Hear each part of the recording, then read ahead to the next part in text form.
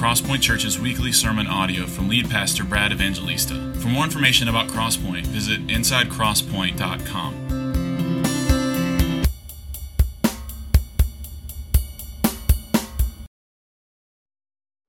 Amen. The grass withers, the flower fades, but the word of the Lord endures forever. And because that's true, let's open our Bibles to Hebrews chapter 11. Hebrews chapter 11 is where we left off. We're at the last section of this glorious chapter, verses 32 through 40. Hebrews 11, verses 32 through 40. As you're finding that, I just want to mention out of appreciation our worship team. I mean, they're just so good. You know, I was just looking at that song they led us through there during the offering. Like, Dwayne started out over there, but then he ended up over there, and Mark was over there, then he ended up over there. JT was there, and then he ended up there, and Octavia's looking lovely as usual, and Paul is just doing well. I mean, come on, these people they lead us well. Praise God.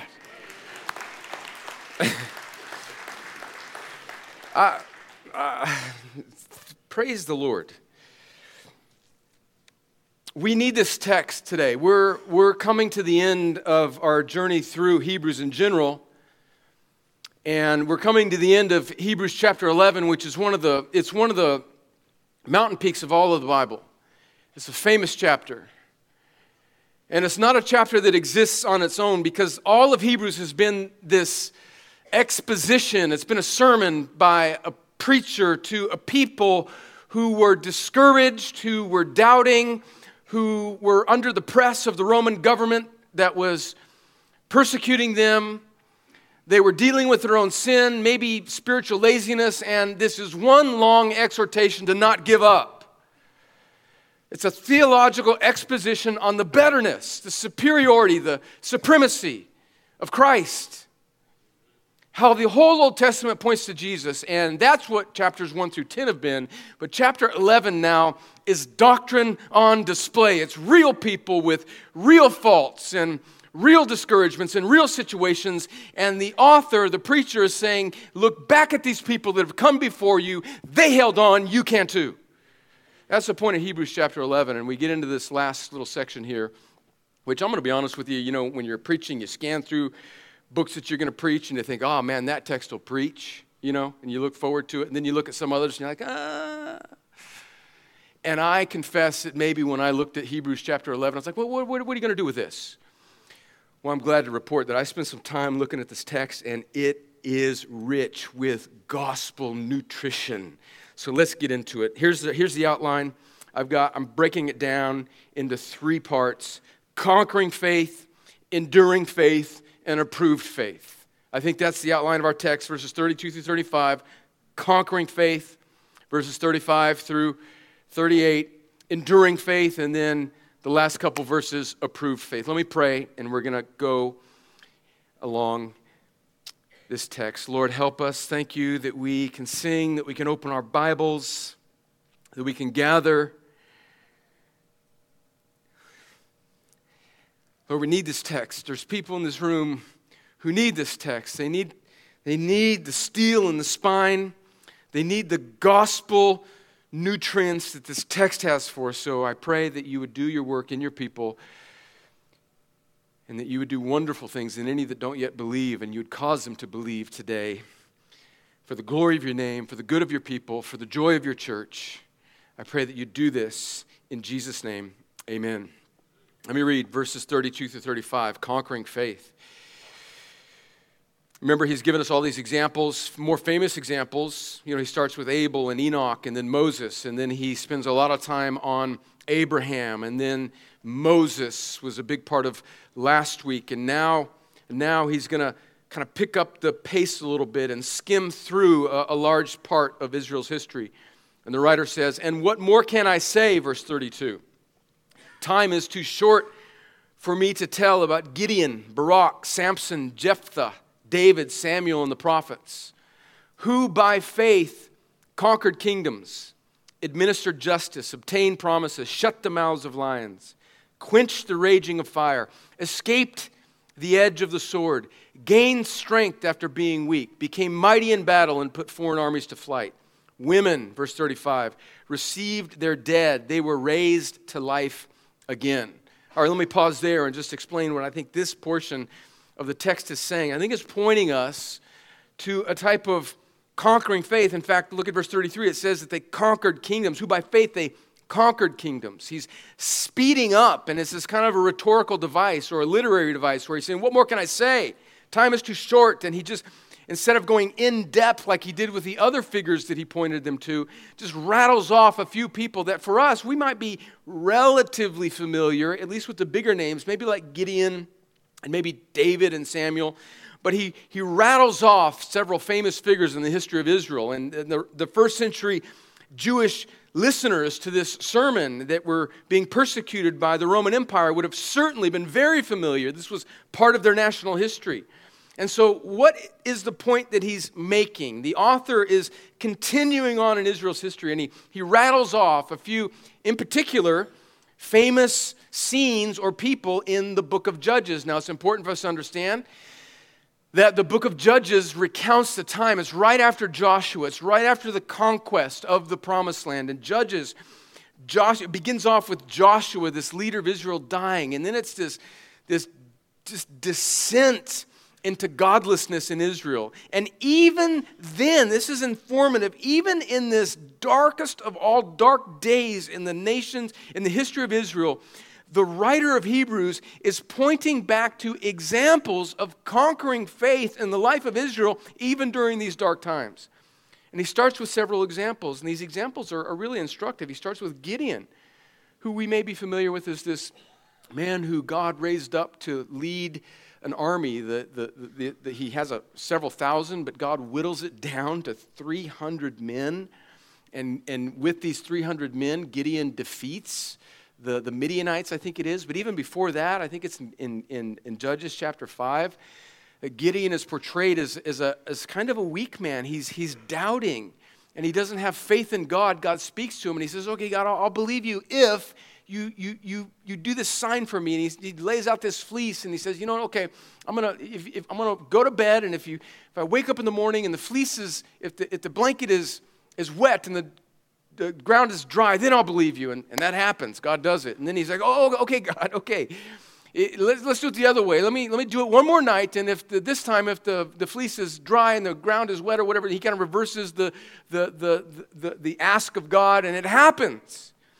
And so really, we might think of Gideon as this great man of faith, but Gideon, actually, this man who's in this section of conquering faith, is kind of a weak man who needs God to hold him by his hand in order to accomplish his purposes through him.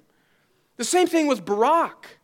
Barak is this military leader in the life of Israel in Judges chapter 4. And what's going on in Judges chapter 4 is Judges it's the narrative of the leadership of these judges in the life of Israel. And when you hear the word judges in the Old Testament, don't think so much of like a courtroom in the United States, but more think of like a kind of a quasi-military governmental leader in the life of Israel. Not quite a king, but an authority figure, a governmental leader who decides things, judges things for Israel.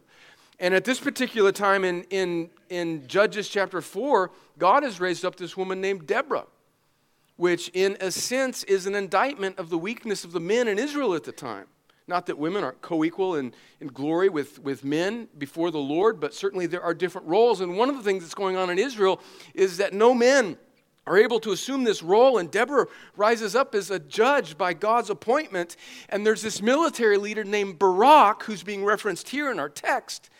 And Deborah has to kind of call him out and say, you lead the men into battle against this particular enemy that Israel is facing at the time. And Barak says, well, I'll go into battle if you go with me, Deborah. And Deborah's kind of like, well, okay, I'll go, but you're not going to get the glory for it. They're going to say that I was in. And Barak is presented in Judges chapter 4 as a timid figure who needs this woman to go with him into battle. And yet he's being referenced here as somebody, along with this kind of doubting Gideon, as a man of conquering faith. And then there's Samson. Samson is not an ideal figure.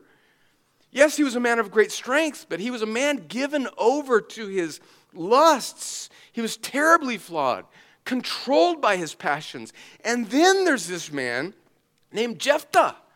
Now, Jephthah, read Judges 11 sometime at your leisure this week, and it's a It's a crazy tale. Basically, Jephthah was the illegitimate son of this man by this prostitute.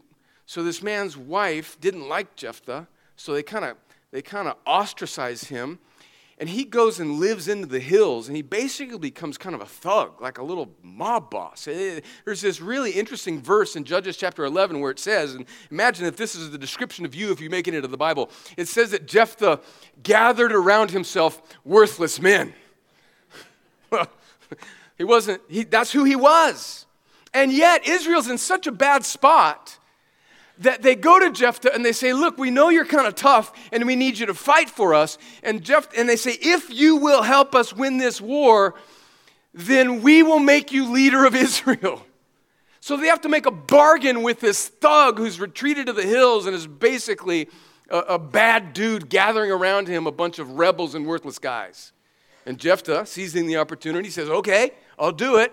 And he actually comes and he wins the war, but he says, this is amazing. In Judges chapter 11, Jephthah makes this vow before the Lord. He says to the Lord, God, if you will give me success in battle, I will sacrifice the next thing that my eyes lay on, the next thing that I see come out of my door in the morning, that I see, I will sacrifice it before you if you give me this victory.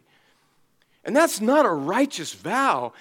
That is an indication that Jephthah had taken on the spirit of the Canaanites, the pagans in the land. He was acting more like these godless people, saying that I'm going to sacrifice something in some way as a kind of way to appease God. But God, in his mysterious, kind providence, actually answers the prayer of Jephthah, and he gives Jephthah military victory, and Israel is saved in that particular instance. But guess what? The next day he wakes up, and what is the first thing that he sees? His daughter. And so he then has to make good on the vow that he made to the Lord. And the end of Judges chapter 11, it's a wicked scene. It clearly implies that Jephthah makes good on his vow and sacrifices his daughter. And yet, think about this. This is the point. How is the writer of Hebrews using this in Hebrews chapter 11? How does Jephthah, this thug, make it into the chapter of the people who are held up as those who have conquering faith? What's going on there? And then David.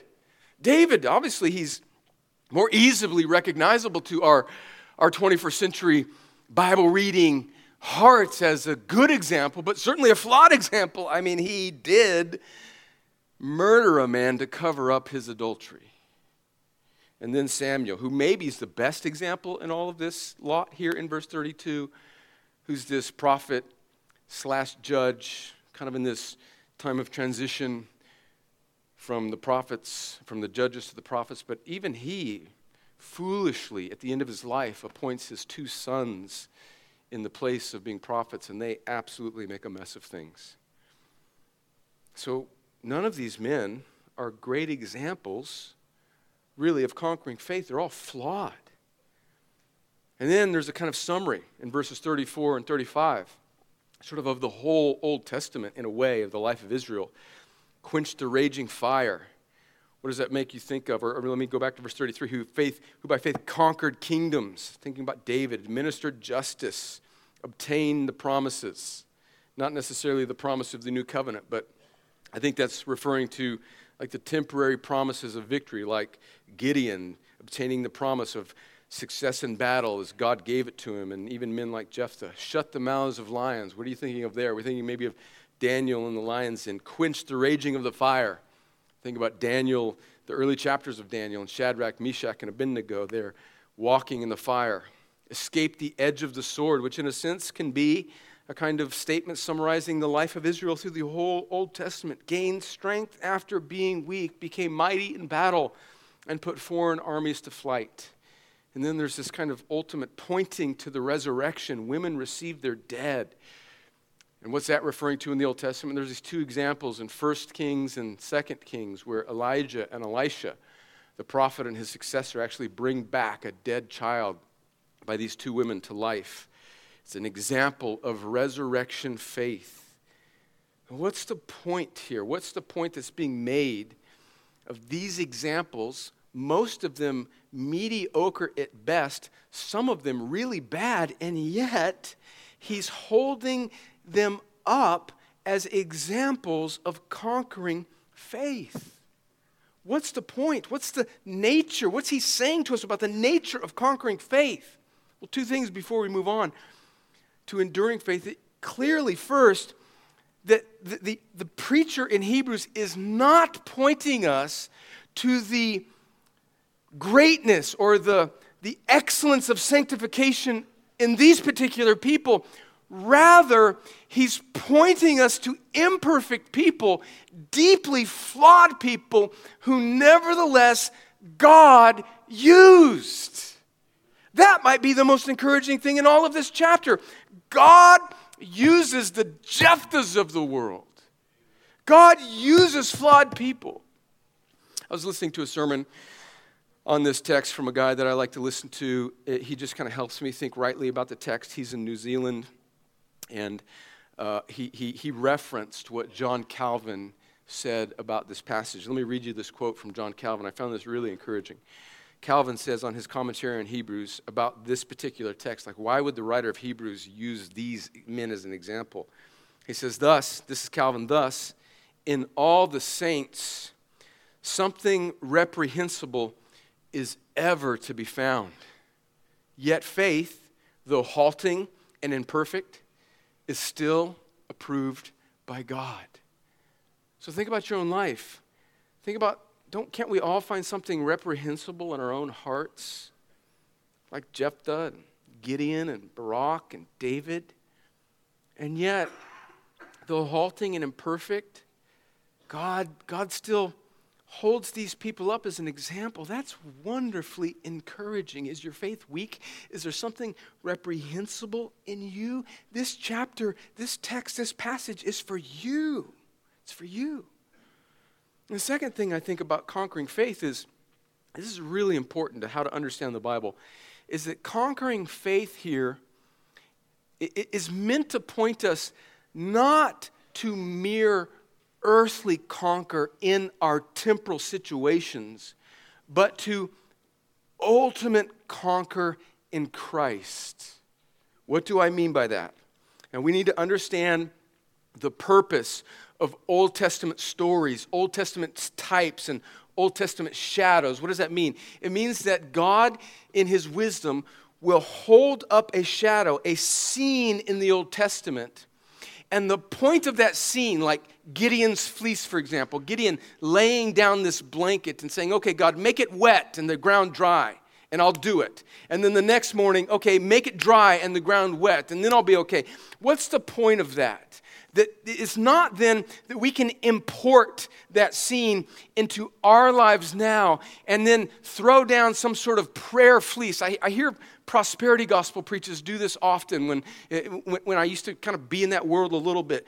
And they would say things like, I'm going to lay down this fleece about this situation and God's going to meet me there, and therefore I'm going to interpret this Old Testament scene as then a promise that God now is bound to give me an answer in this earthly situation and to act in a way that if I have enough faith like Gideon, God then will meet me in this situation. And it's a misappropriation of the point of the Old Testament. Do you see that? It's making kind of a one-for-one. It's saying that this thing, now this scene, is meant to apply directly, that if I will just have enough faith, then God will meet me and give me some victory in the battle that I'm facing. But that's not the point of this text. That's not the conquering faith that the author is pointing us to. These Old Testament shadows and types are meant to be a picture that point to the greater reality of the greater enemy we face, which is not some temporary situation, but ultimately sin and eternity. And it's pointing us to the fact that our victory is in Christ. He's the one that faith in Him, faith in Jesus, faith in what He's done, He's the one that shuts the mouth of the lion. He's the one that lets us walk through the fire. He's the one that will bring us all the way home. He's the one that will give us victory. And so the point of conquering faith is the cross. And I think that's what's hinted at in verse 35. It says, women received their dead. They were raised to life again. This Old Testament shadow of this human earthly resurrection of these two children in 1st and 2nd Kings is ultimately a picture of the resurrection unto life for those that have faith in God through Christ forever. That's conquering faith. Then he goes on to enduring faith. And this is now, it takes a, it's like we're driving along on a road, and all of a sudden the rider grabs the wheel and we take a hard left, okay? So we just, midway through verse 35, we're talking about all these military victories in the life of Israel, administered justice, conquered kingdoms. Women received their children back from the dead, period, midway verse 35. Now into enduring faith, we're going to take a left turn. And some men were tortured, not accepting released, so that they might gain a better resurrection. And others experienced mockings and scourgings, as well as bonds and imprisonment. They were stoned. They were sawn in two. They died by the sword. They wandered about in sheepskins, in goatskins, destitute, afflicted, and mistreated. The world was not worthy of them. They wandered in deserts and on mountains, hiding in caves and holes in the ground. Man, verses 35 through 38 is a little different tenor than verses 32 through 35, isn't it?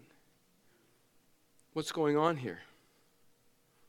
Who is he referring to, first of all? It's this anonymous, no names are mentioned. And up to this point, he's been talking about all these examples, Abel and Noah and Abraham and Moses, and now these military leaders in the history of Israel. Now just some men were tortured. Some were stoned. Some people think that the prophet Jeremiah in church history, there's evidence that maybe he was stoned. And who was sawn in two? Some people think maybe that was Isaiah in early stories in the church, that maybe that Isaiah the prophet was sawn in two by a wooden saw. But his name is not mentioned. He's anonymous. They died by the sword. Think of the countless Christians that, listen, this is important, had just as much faith as Gideon and David and Barak and even this scoundrel Jephthah, who God gave victory to in a temporary sense. And there were others that were far more faithful than that guy, who died by the sword anonymously in the annals of history. What's this a picture of? It's almost like he's saying, okay, there's these examples, God has his purposes, but now there's just this regular, anonymous, ordinary. This is most of our lot. We are people that have to endure life in a fallen world. And what's the summary phrase of these anonymous heroes of the faith, these ordinary saints? The world was not worthy of them. This is where most Christians have lived in the history of the church. And this conquering faith then takes on this anonymous, enduring faith in the life of God's people. Just a personal reflection here before we move on to the last couple verses. You know, I'm chastened and I'm humbled as I read this passage as an American Christian. And this is not some sort of American Christian guilt segment of the sermon, but it is something that I think is worth mentioning. It's a kind of chastening that I think we all need to acknowledge. We are clearly in our culture facing a cultural decline. There is much confusion, not only outside of the church, but even within the church. And we see much of the church slipping in things that we've believed for a long time, and that's causing a lot of consternation and frustration within the American Christian church. And I think it feels like we're in the Psalm. I think it's Psalm 137 that says Israel's in captivity. They're in the foreign land. And basically they're crying out in a song of lament. And they're saying, how shall we sing the Lord's song in a foreign land? And I think that's a kind of picture of what it means to be a Christian in much of the world today. And maybe more so than ever in America today, how shall we live faithfully in a land that is increasingly seeming spiritually foreign to us. And what I think is notable here is that the pastor of Hebrews doesn't shame these Christians. At times he rebukes them, but he doesn't shame them for their doubt and their weakness and their trepidation. He encourages him. He wants to put gospel steel in their spine. And then I contrast that with some of the debates that we have as American Christians, even culturally, about how we should be more faithful here and more faithful there. And usually the loudest voices of critique are often, not always, but are often the most insecure voices. And I don't want to join in that. I think about, as an American Christian, how good we have it. And then when I think about a description of people that endure this type of treatment by the world and then have to endure, I think about my friends in India. I just came back from there a few months ago. And I think about one pastor that I remember meeting there a couple of years ago, and he was beaten by the local police department and a mob of people. And the pastor that we work with sent me a video that was taken by a member of his church, and I saw this man on this video that he sent me over WhatsApp getting beaten by this crowd, beaten by sticks, by the police, dragged in and questioned by the hostile Hindi government there. And just what these people go through, and here I'm complaining maybe about why some Christians don't think quite as faithfully as they should about secondary issues. Not that those debates shouldn't be had. I think about this text, and I think about one of my first trips to Uganda several years ago. I remember we were doing this pastor's conference, and Pastor Raphael's there, and there was this sister there. There was a sister that had come, and she was from a kind of neighboring village outside of Kampala. And she stood up, and she introduced herself as a pastor. And I can remember the things going on in my heart. I'm thinking, well, theologically, I don't think women should be pastors. I think that's clear in the Bible. But you could say that about, I don't think women should have been judges in Israel back in Judges chapter 4. But, Deborah had to step up because the men weren't rising to the occasion. So the sister's just maybe doing the best she can. And she stood up, and Pastor Raphael introduced her, and her husband was the pastor of the church that she was pastoring at that time. And years before, he was killed by Idi Amin, one of the worst dictators in all of the 21st century, a man who slaughtered millions of his own people. And this woman stood up, and she was sharing about how she was doing her best to hold together the people of God that she was around at the time. And I think about then just the frivolity, the pettiness of much of the things that we complain about in our lives. And I thought about this sister. Every time I read this text, I think about my Indian brothers, and I think about this sister whose husband was killed by a crazed dictator. And I think about people that meet the description of verse 38. The world was not worthy of them. And I'm chastened by that. And this is a picture of enduring faith, faith that triumphs. What is enduring faith? It's faith that triumphs over severe difficulty and trial. That's the point of this part of the passage, is that the writer of Hebrews knows that his people's hands are trembling and their knees are weak, and he doesn't get cynical and chastise them for maybe being wrong about this or that. He wants to encourage them, and he's saying to them, hold on, Christ is worth it. He's worth it.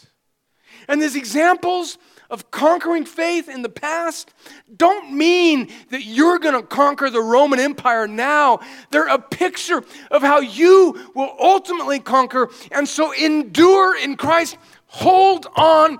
To hold fast to Christ is better by far. That's how these two things relate. So really, the first few verses And these verses about these anonymous people, they're really not far apart. It's not ultimately a left turn. They complement one another. Conquering faith doesn't mean that you're going to conquer every temporal situation. It means that these people, these anonymous ones who were sawn in two, that held on to their commitment to God, they are the ultimate conquerors. We are more than conquerors through him who loved us. That's the point of this text. And then what does it say here in the last couple verses? Approved faith. Approved faith. Verse 39, 40, all these, look at how he summarizes this. All these were approved through their faith, but they did not receive what was promised, since God had provided something better for us so that they would not be made perfect without us. Okay, what's going on in these last two verses? It's a little, language might be a little tricky on the surface, but I think if we stare at it and think about it, I think what he's saying is actually quite clear. So think about the beginning of verse 39. He's saying all these, both the conquerors, and I think he's really spanning all of Hebrews chapter 11. All these, the great examples of faith like Abraham and Moses and Noah, and even these ones that were sawn in two, even Jephthah, in a sense, were approved through their faith, but they did not receive what was promised. What does that mean? In other words, they were in part of the old covenant, and they never ultimately realized the substance of Christ. So they were holding on to the shadow. They were holding on to the promise. And what we have, since God has provided something better for us, meaning us, believers now in the new covenant. So they were holding on to the shadow. God's given something better for us, which is actually Christ, so that at the end of verse 40, they, meaning the old covenant saints, holding on to the shadow, would not be made perfect without us, meaning they don't go really into glory before us. We all go through Christ. We're all made perfect in Christ. And so what is approved faith? He's pointing us, by way of encouragement, to these people that were holding on just to the shadow of the promise that they never actually saw in their lifetime. But we have it. We have Jesus. They conquered and endured by trusting in the shadow, but we have the substance of Christ. They looked forward to something they never saw in their lifetime, but we have the great privilege to look back to the cross that we know and forward to the promise of the fulfillment of all that is in him. Friends, that's the gospel. We don't have the promise of future reconciliation. We can look back and say, look, what can this world do to me? All my sins have been nailed to the cross. There's nothing that I can do that can make myself right, but God has done it through his Son. Everything that stands between me and God, every contrary part of me, every sin, every evil that still rages inside of me, every kingdom outside of me that wants to defame God or tear him down, Jesus has taken it to the cross, and he's died on the cross to redeem me from it. And now I can look back to it as I look forward to the promise of the final and full fulfillment in him. That's approved faith. And I think the whole point, this is encouraging and a bit chastening. I think the point of Hebrews chapter 11 is he's saying all of these Old Testament saints, kind of good and bad, good, bad, and ugly, they all pressed on even though all they had was the shadow. And they were approved for it. How much more will you? You don't have the shadow, you have the substance. So don't give up. Don't give up. So what's the application of this? Like, Brad, thank you. I see that theological point. Well, how does this actually land in our lives? How do we make this our own? How does this go from just merely hearing something that hopefully is theologically true to actually making it yours? Well, then I think that's where something like Gideon's example is helpful.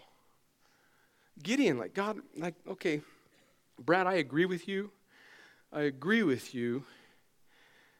that Jesus has died for all of my sins and that God can redeem me from that sinful habit. God can renew my past.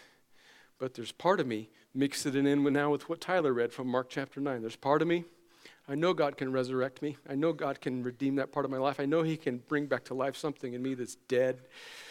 I believe it. There's part of me that doesn't believe, and so I feel like I'm Gideon. I'm just like, okay, God, I believe that you can give me victory over this thing. I believe that these things are true. I believe that I will stand before you, and all of my sin is taken away in Christ, and all of his righteousness will be mine. I believe it, but you know what? My hands are wobbling. It's been a tough couple months. Situations in my life have really come about where I don't know. And so I feel like Gideon. And I'm just laying out a blanket, and I'm saying, Lord, what is this true for me? And the point of Hebrews 11 is it's legitimate to ask that question. Even these people who had a trembling hand come to God, and we will endure. So how do you bring this into your life? How does it go from a sermon that's hopefully true into your life? Well, friends, we gather. We take in these truths, we wrestle, we're encouraged by the faith family, we're convinced of these things, we hold on to them in prayer, we come to Jesus and we say, I believe, but help my unbelief. That's why we gather again and again. And so in a sense, our Sunday gatherings are not meant to be just the intake of information, but the wrestling of God, the throwing down again and again of the fleece of prayer in the spirit of the Father in Mark 9, saying, Lord, I believe, but Lord, make it true again. Make me stout in the faith again today. That's what it is. That's how we make it our own. Through prayer, through wrestling with the Lord. Now, let me end this thing and let me just say this. We have these great examples of gritty faith. People who called out to God with messy lives. Should we not also do the same? And maybe now's the time to do it.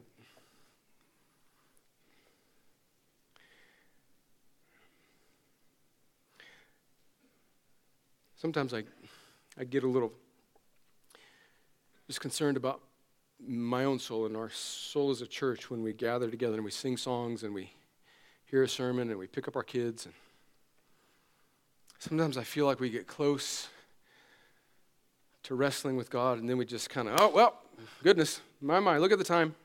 We got to go. I'm not reducing the Christian life down to a few minutes after a sermon that's hopefully true. But I am saying that there are times when we just need to respond to the Lord, when we need one another, and we're all here right now. We're all here right now. And I read this chapter and I think about people who just expose themselves to the mercy of God. And I think, in fact, I know there are many, maybe all of us in this room who, to one level or another, need to do that now. Can we just, in a moment, I'm going to pray, and the worship team's going to lead us in some music. Can we grab a hold of God through prayer? Can we pray for one another? There's people in this room who, you come in and you take in good stuff, hopefully every week, but sometimes you just need somebody to look you in the eyes, and you need an older brother or sister in the Lord to just put their hands on your shoulders and pray with you that you can hold on. There's people in here who have children away from the Lord, and they just need an older saint. Put their hands on them and say, I'm going to pray that God does it. Hold on. There's people in here that are facing medical stuff, health situations, sorrows. And I just think now's the time that, at least in this week, in our moment, now's the time to just come to Jesus and say, I believe, help my unbelief. And I don't know what it looks like for you. Maybe it's turning around in just a moment in your chair, burying your head in your hands and crying out to God and grabbing a hold of the goodness of the promise of God and saying, Lord, I believe, help my unbelief. Or maybe it's you finding a corner in the sanctuary and not feeling like you got to rush off and just praying, Lord, come, meet me in this moment. Help me endure. Remind me of the conquering faith of Jesus. Remind me that I'm in him, and let me hold on again afresh. And some of us need to be prayed for by people that will go to God for us. And you don't just need that. I need that. I need that. I need that. I need that. I need that. So I'm going to pray. Worship team's going to lead us. And Tyler's going to conclude our service whenever he feels that we should do that. But in the meantime, let's go to God. Elders, if you would, for those of you that are in the room not serving in children's ministry, if you just kind of make yourself available, maybe in some corner, maybe around the stage. Friends, right now, some of you might be uncomfortable. Don't, let's go to God. Please, please, we need Jesus. Lord, I believe, but help my unbelief. I need to endure, Lord. I need to endure. We need to endure. We need you, Jesus. We need to be reminded of the promises that we believe we need it. We need conquering faith. We need enduring faith. We need to be approved by our faith. And Lord, these things only go from our head to our hearts through prayer, through grabbing a hold of these things by crying out to you, Lord. May we do that. Lord, meet us. Meet us now. In Jesus' name, amen.